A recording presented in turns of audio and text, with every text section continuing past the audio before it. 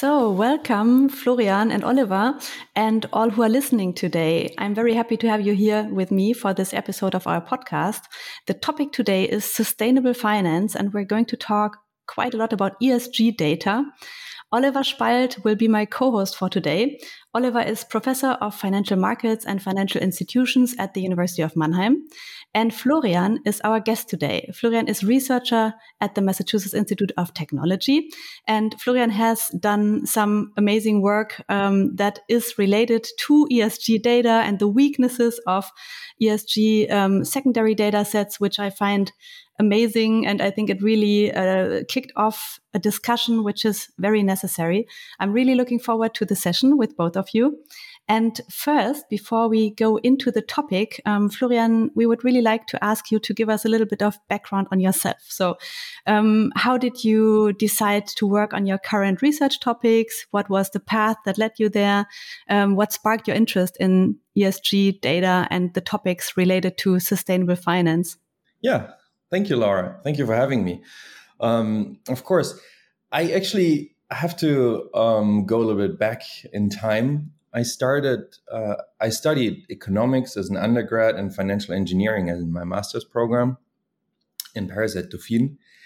And at that time, I needed to do, as everyone, an internship. And I just chose to do my internship with Grameen Bank in Bangladesh, microfinance. And so I got really interested in this, this idea of doing good and also doing well. And I thought this was a very good way of development work in Bangladesh. Fast forward, I didn't stay in microfinance. I actually switched then to finance, financial markets. Because one of my professors in my master's program heard that I went to Grameen Bank, and he was a quant at Amundi and was working quite a lot on sustainable strategies, sustainable investment strategies. And he just asked me if I want to do an internship with them. And I did, and I stayed. And then I actually wrote my PhD with them at Dauphine and with Amundi. And And at that time, my PhD was already focused on sustainable finance. And at that time, it was kind of the same discussion that we still have. The data is the problem. But when I went to conferences, no one was actually looking at the data. Everyone was complaining, but no one was really doing research about the data. That frustrated me a little bit, to be honest. So I left, went to a hedge fund, stayed there for 2 years in London. And then I met Roberto Rigavon. And he actually, we had this discussion about ESG ratings, and we decided to, go one step back. So not using the data right away, but actually looking at the data first and measurement practices. And that's how I ended up at MIT, working with Roberto and Julian Körbel, who is in Zurich. Yeah, and now I'm actually back in sustainable finance. I have to admit that I was also one of the persons complaining and not doing research on the data. Me too. I was complaining a lot, of course. Maybe we can talk a bit about this current trend around sustainable finance and ESG. I mean, you already have been working on this for a couple of years, and you see this field really shifting. Currently, we have this huge momentum, which is great, of course, because we have urgent sustainability issues that we should solve and that need money. But at the same time, it's happening so quickly. So one question that I would have for you is, what is your view on this very fast movement in the field? Is it only positive, or are there also some problems related to these quick developments? Yeah, of course. Generally, I think it's a good thing because you give actually people the ability to invest according to their values. Because I think that this is something that finance always got wrong, that it's just the return that matters. And a very simple example is that if you have two investments and one gives you 11% return, the other one 10%, but the 11% is where you reduce the moral distance to, for example, you see actually that the company engages in child labor or something like that, then you might not invest in that. And so I think that is actually, and there's research now that shows that in our utility function, we do have actually a social return component as well. So I think that is actually, that's definitely, I definitely think that's a good thing. But the problem here is actually that because it's going so fast, right? We actually don't really know, we still don't really know why we have actually, for example, we see what is a little bit considered often as a holy grail is that ESG performance causes an overperformance, a financial overperformance. Mm-hmm. And a lot of asset managers advertise with that. But we see that, for example, I wrote a paper that I'll talk later about where we do actually find a positive link, mm-hmm. but we can't really tell why that is. Maybe it is some mispricing. Maybe it takes time to integrate those ratings. But since it's so fast, I probably think I would see the positive return is because there's a shift of preferences. And during the shift of preferences, we observe a positive return. But that would also mean if this shift of preference slows down, then we would actually see a negative expected return. Mm-hmm. And I think that is something the industry has to deal with in a couple of years. So I think that is, and that might lead to some bad feelings if we actually do a lot of advertising about we have an overperformance and then we actually see the opposite. Is that actually necessarily a bad thing when we see a negative or lower expected returns? Mm-hmm. No, it's not, because it means that the price are actually higher. They're higher because of preferences, and that also means that we actually shift. We reduce the cost of capital of certain firms, of ESG firms, mm-hmm. and by that we actually might have an impact. And that leads me to the last point, and that's I think we need more research on impact. We don't really actually know how much we change, especially with listed stocks. When we have, for example, when we invest in mutual fund, do we actually that invest according to ESG or have a sustainable profile? Do we actually change something in the world? Mm-hmm. It's not, and I haven't really seen a real answer unless the mutual fund engages in certain voting behavior and lobbies directly mm-hmm. with the companies to change something. But just by buying something and driving up the prices, I'm not sure if there's an impact. There might mm-hmm. be, there might be not. Mm-hmm. So, Florian, let's talk a bit about your work on ESG ratings. So I think one thing that we do observe is that a lot of asset managers are trying to integrate ESG into their portfolio construction. And what we know is that even in theory, it's not so easy. It's still doable. But that, of course, assumes that we know what the ESG signal is that we want to build into our portfolio construction. And I think this is where your work comes in, looking at the actual data that would be available to asset managers when they're trying to set up their portfolios. And so your paper is widely read, widely received as one that is very critical on our current abilities to actually integrate these measures in a way that we would consider optimal.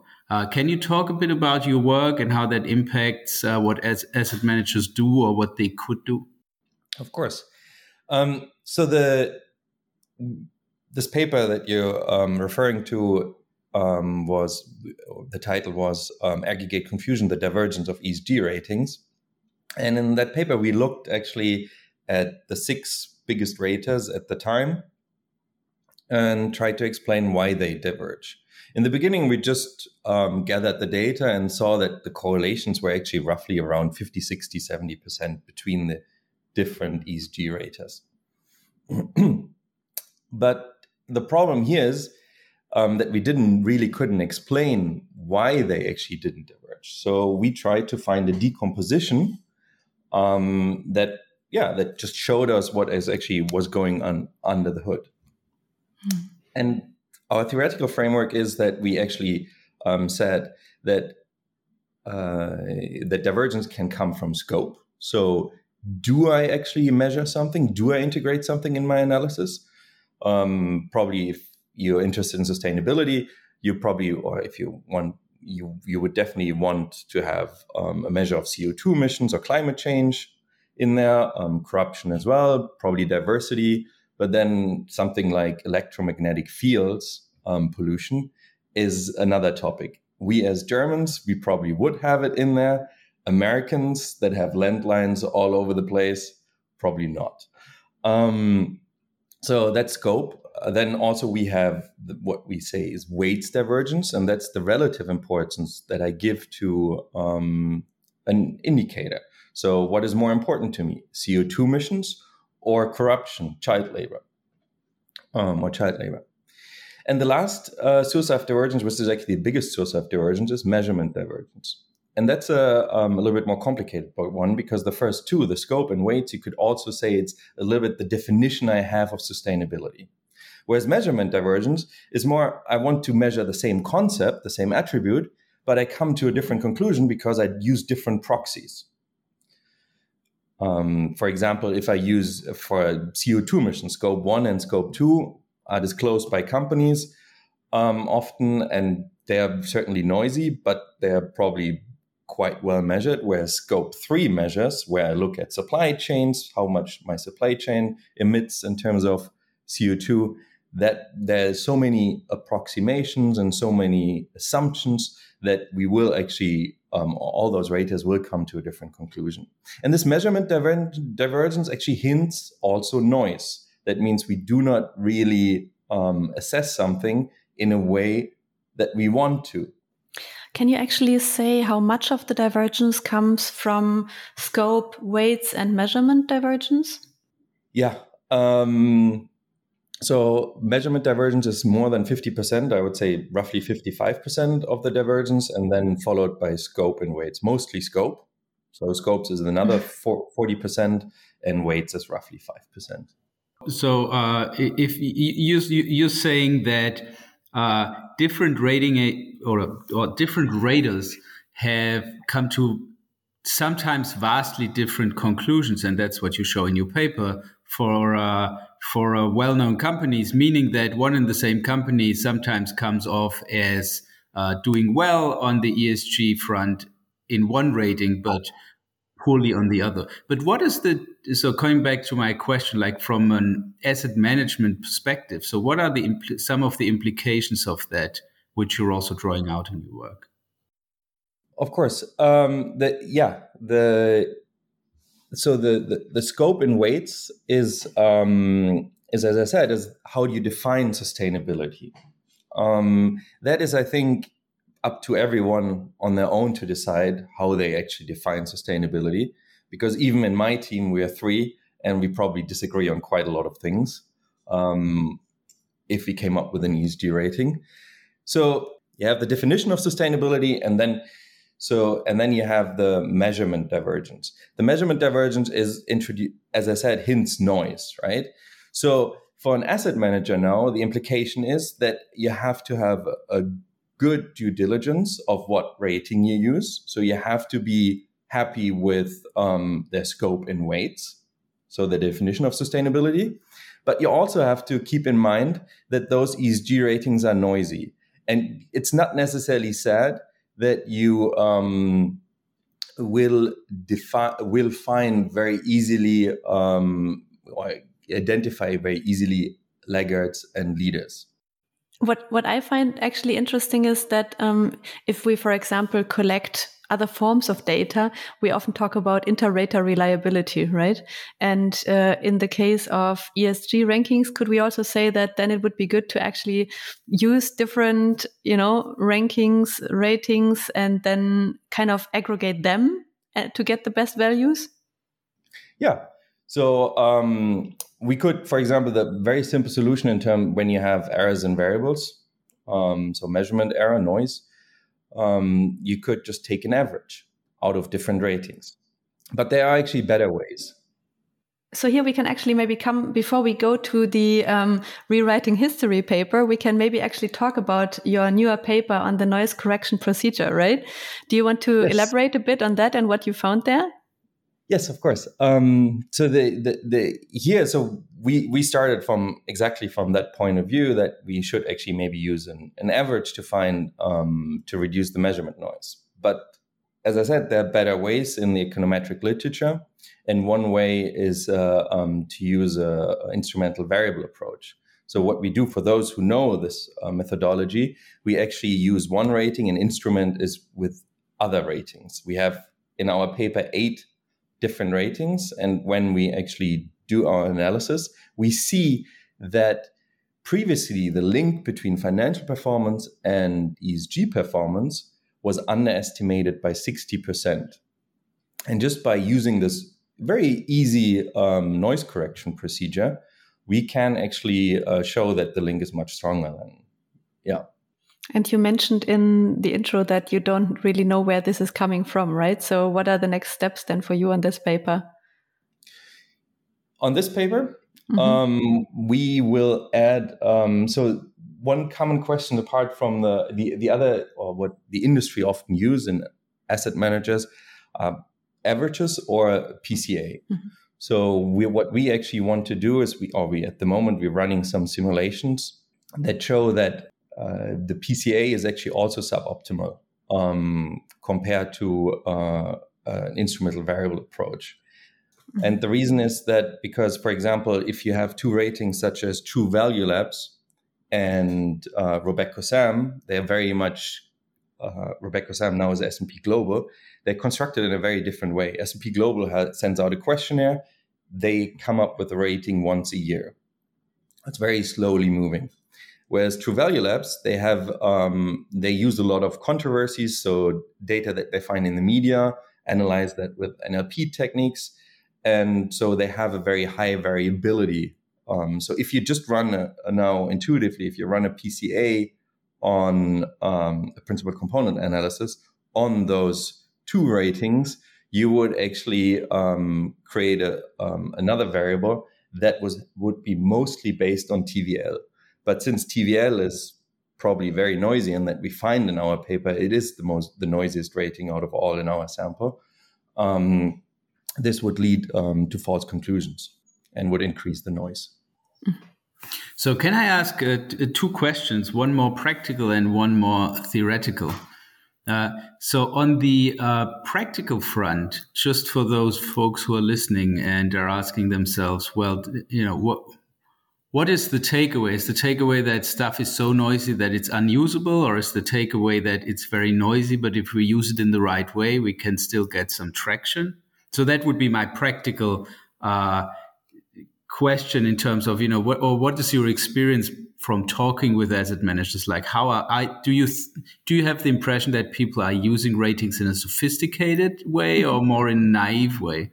And the second one, which is a theoretical one, is your perspective seems to be that there is something like a true rating out there, but people are just missing the mark because this is something that's hard to measure. Couldn't it also be that there is an optimum where we have multiple signals, so we would expect different people to measure different things just because, I don't know, they have an edge in doing so? Sorry, those were 2 questions that are sort of... But if you want, perhaps you can start with the what is your impression on how do people integrate these things in practice? Are they sophisticated about it? Is it still useful to look at these measures, or is there so much noise that it's just futile to do so? Yeah, I think coming back to your previous question is about the very fast adoption of that, right? I think that is also leads to often a naive use of the ratings, because you want to get it out, the mutual fund, and so you just you don't really have the expertise in ESG, or not yet. So you just buy the ratings, use them, optimize it. Quant will optimize your portfolio, and then you have an ESG fund. But as we show, it's not that easy. You should actually have a very good understanding. I mean, the ESG ratings are very complex, multi-dimensional constructs. You sometimes have up to 284 different issues combined in one ESG rating.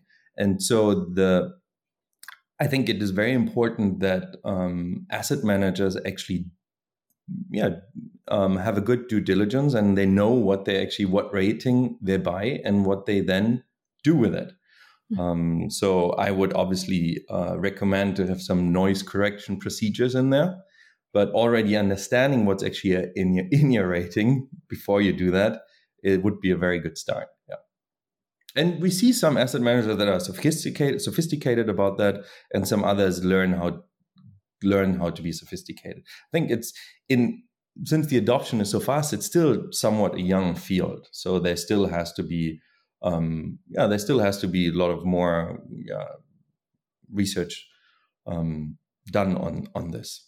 Yeah. So, and on my second question, another way to ask this would be: do you expect convergence in these ratings going forward, as raters are also getting better in producing these ratings, or do you expect there to be some baseline level of different raters offer different types of ratings? That's a great question. I don't expect that they will be correlated, for example, like credit risk ratings. We often compare them because they are ESG ratings and they're credit risk ratings. So we compare them, or ESG risk ratings even, and we compare them somewhat, maybe subconsciously, to credit risk ratings. But they're completely different. Credit risk ratings is just you can backtest them very easily, the methodology, because either you observe a bankruptcy or not, or a default. And so those methodologies, they are easier to backtest, and so they also have a natural gravitating force towards a convergence. With ESG ratings is different, because first of all we have the definition of sustainability, and that is not even constant over time.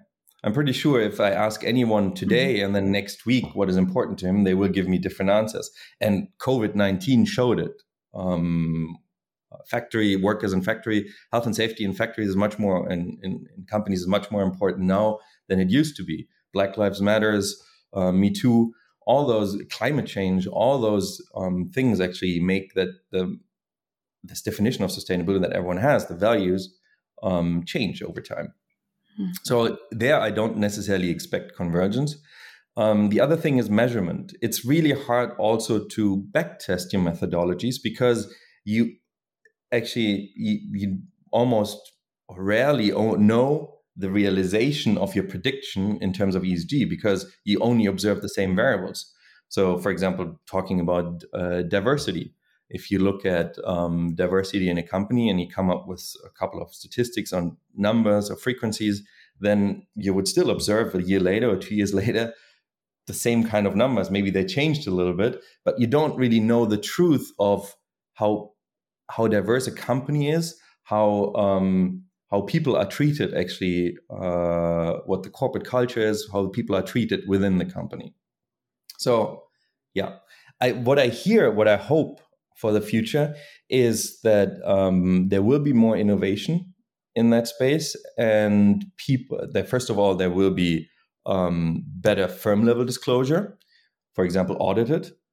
But also there will be work from the side of the ESG raters through innovation, through measurement of, for example, CO2 emissions, maybe through satellites. That is already happening. And those kind of things where we can actually then, refine the measurement, but outside of a company. Mm-hmm.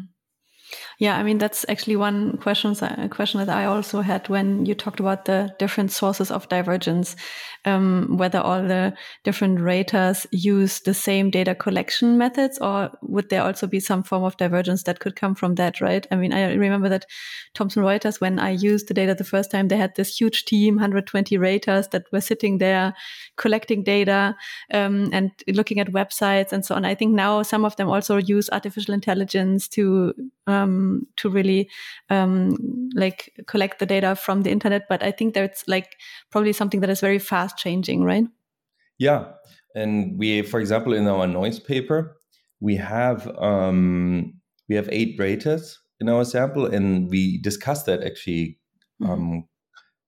the fact that they are so different, because you would also expect different levels of noise. So, for example, as I said, S&P Global only sends out a questionnaire once a year, and then they come up with a rating. So they don't change it. Whereas then rep risk or True Value Labs are more controversy focused, and they have a high variability every day.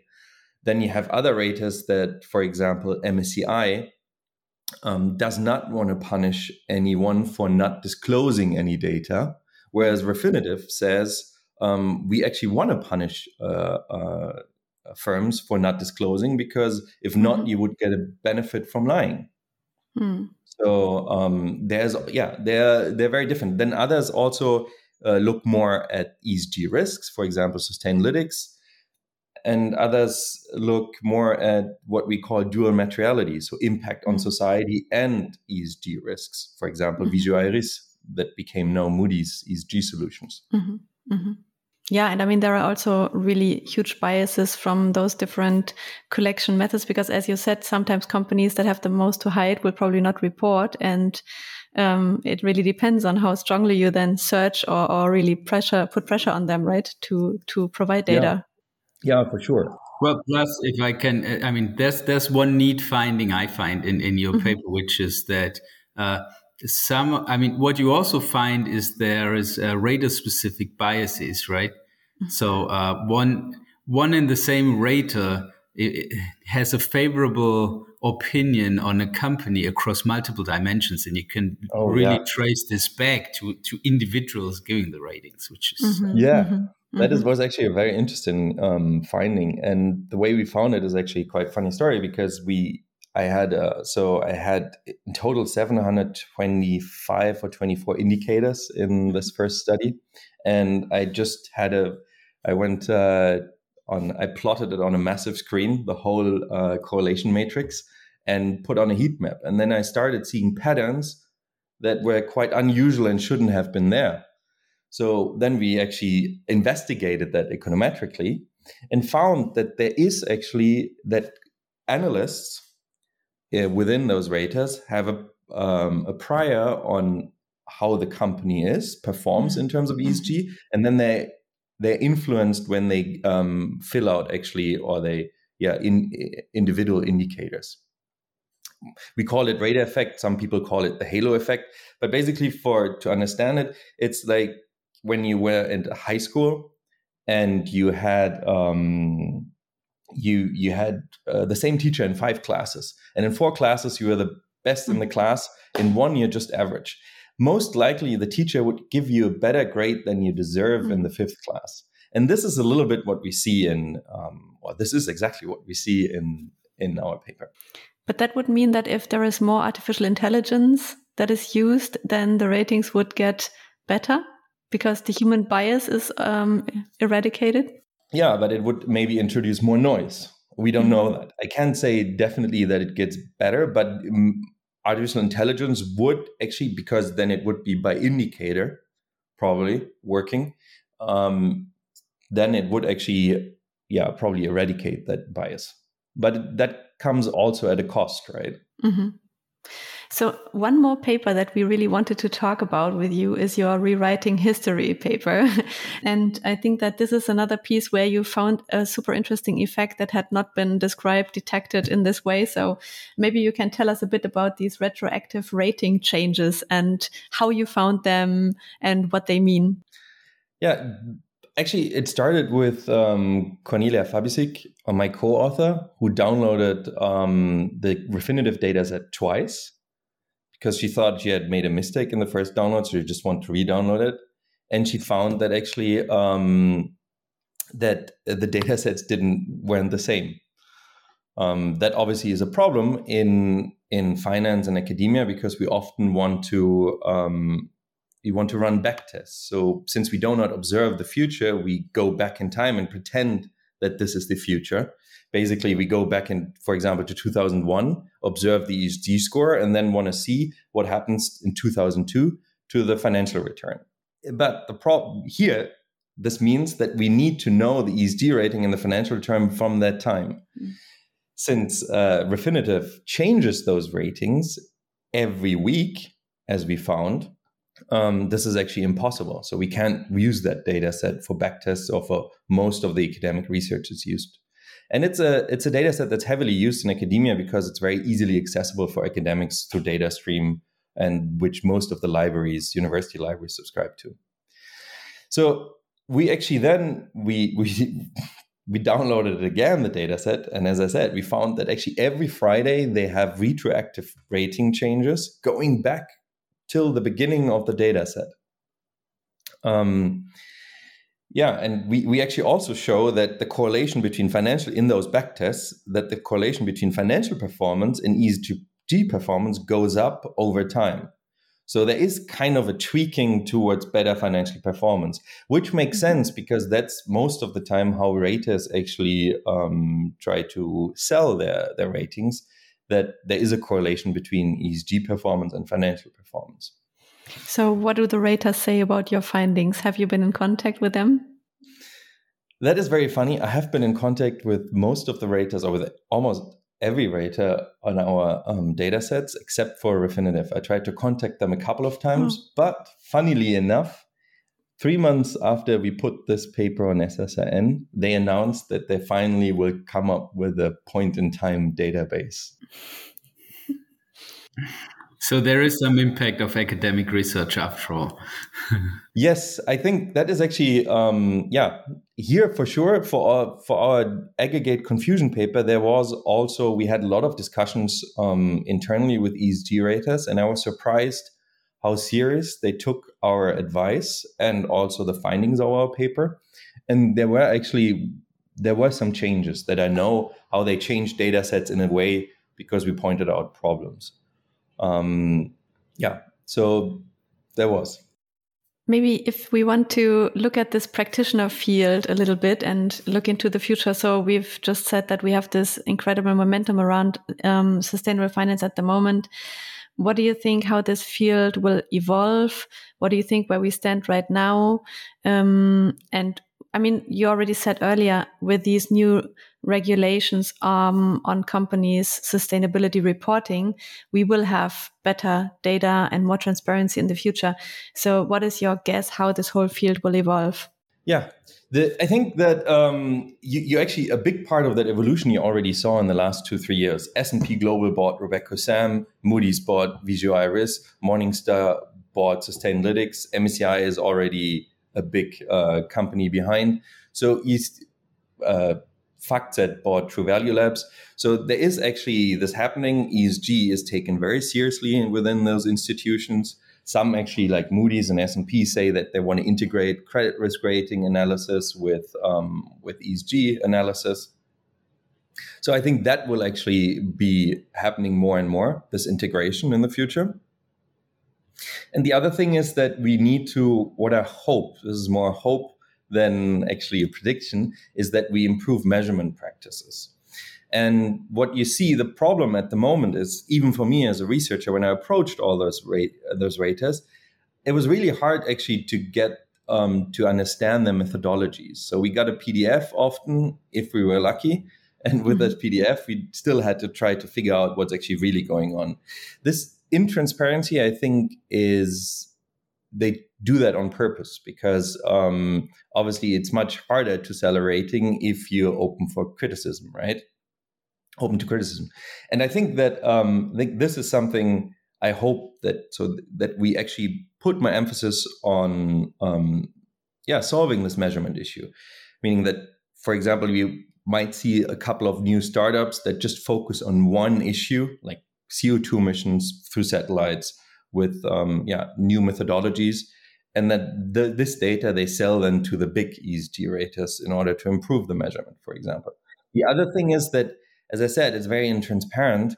I would like, and I advocate that a lot, that, and there will be regulation on ESG raters, that actually we force them to be more transparent. So we as academics, NGOs, or firms can criticize them, how they measure certain indicators, and then through that we have improvement over time. And I mean, they are so powerful, right? I mean, Oliver, you just said it earlier, right? We could ask, like, is there actually this true value or this true, rating out there? Can we actually say there is something like this? Or is it just different perspectives on a topic that is changing all the time? And they have the power to define, right, what sustainability means, right? I think there is a true measurement for a lot of things. For example, discrimination. I think there is a true measurement for discrimination, but I also think we will never perfectly observe it, because if not, there would be privacy concerns. If not, because we could measure that by following everyone and recording every interaction and non-interaction. But of course, we don't want to do that. So that's why we also use proxies. They're cheaper, but they're easier to come up with, but they're also don't create any problems with this privacy issues. I hope that answers the question. I don't know, Oliver, if you have a question right now. I would have one more question about this impact measurement part, but I can also ask it later. Please go ahead. Because I'm really interested in this measurement of social impacts. And I think that's an area where we still have just so few, accepted standards and methods. And if we talk about like tons of CO2 equivalents, well, that's, the measurement, right? But if we talk about social impacts, let's say a company trains their employees. The training can be actually a high quality training, or it can be a low quality training. We don't know anything about the real impact of these activities, right? So I would be interested in what your view is on this lack of measurement on impact level. And should we actually try to get there? How can we get there? And when is the proxy enough, Yeah, I think that is a great question, because that's something you observe now, that people try to measure, for example, impact by giving a dollar value on the impact. I think that is very complicated. And I have not yet seen a way how you can actually really do that, measure impact. Because also, even you were describing those training classes within a company, even within, there are 10 different people sitting, listening, but they will all get different things out of it. And so measuring the impact means measuring somewhat the consumer surplus for each person, right? Mm-hmm. The problem is if we just proxy for it with something else, or take an average or assume something, we might actually not come to good conclusion. So here, it's very easy. Within a company, it's very easy. You can give a feedback. You say, this wasn't good for me, or it was good for me. But if we then, for example, if BlackRock would start and big asset managers would start using those impact ratings, I think that could cause problems, because maybe we push the economy towards something that actually people not really interested in. Yeah, I agree. And I could go more into detail if you want.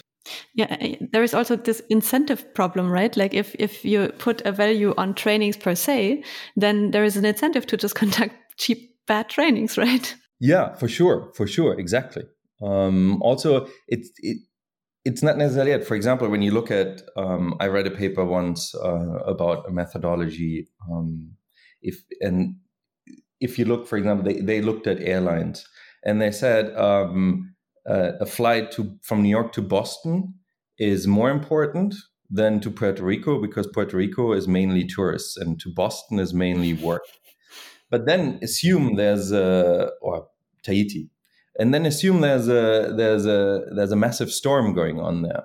Mm-hmm. So now we actually have an airline going there that can very cheaply transport doctors to Puerto Rico, but in the end, actually, they can only go there very cheaply because a lot of tourists went there, right? Mm-hmm. So that actually, obviously, then what's the impact, right? So those tourists subsidize actually, or give the possibility, keep up the cheap transfer for the doctors. So I think that is, it is just, for me, I think this is a little bit too complicated and too complex to measure. And So can I ask one additional question, which is, what do you think? I don't know if you have a take on that, but we've been talking a lot about how ESG ratings are used by the asset management community. What is your view on how they should be used inside corporations? That's a good question. Right now, I think there's some good parts to it. For example, corporations start looking at them, right? So, and what I often heard anecdotally is that the CEO was surprised that the company performed so badly in a certain dimension. And then obviously what gets measured gets managed, right? The other problem is that when you use that as an indicator, that's great. But the problem is when you start using it as targets. If they are very noisy, as you explained with the training sessions, if you're just a target of having a lot of training hours, then you just go to cheap coaches. Do people learn something from that? I don't know. So I think that is a big problem. So the putting targets on sustainability, I think that is problematic. But looking at indicators, I think that is a great thing, and just raising awareness basically within the company that something is going wrong. Absolutely. Okay. So I think we are already coming towards the end of our interview. Maybe we could have one last question for you. If you look at the junior researchers that are now starting into the ESG field, working with this kind of data, working on all of these topics that are hot topics at the moment, what would you recommend for them to do? Young researchers. I still consider myself as a young researcher. So I have to give advice to myself. So do I, but it's probably wrong. So I think that what a lot of people want to do when they come out in the field and they haven't really seen the research is this proof that there is the ESG performance impacts financial performance. And I've not yet seen any, as I said, convincing work on disentangling the different impact channels. Theoretical work, yes, but empirical, no.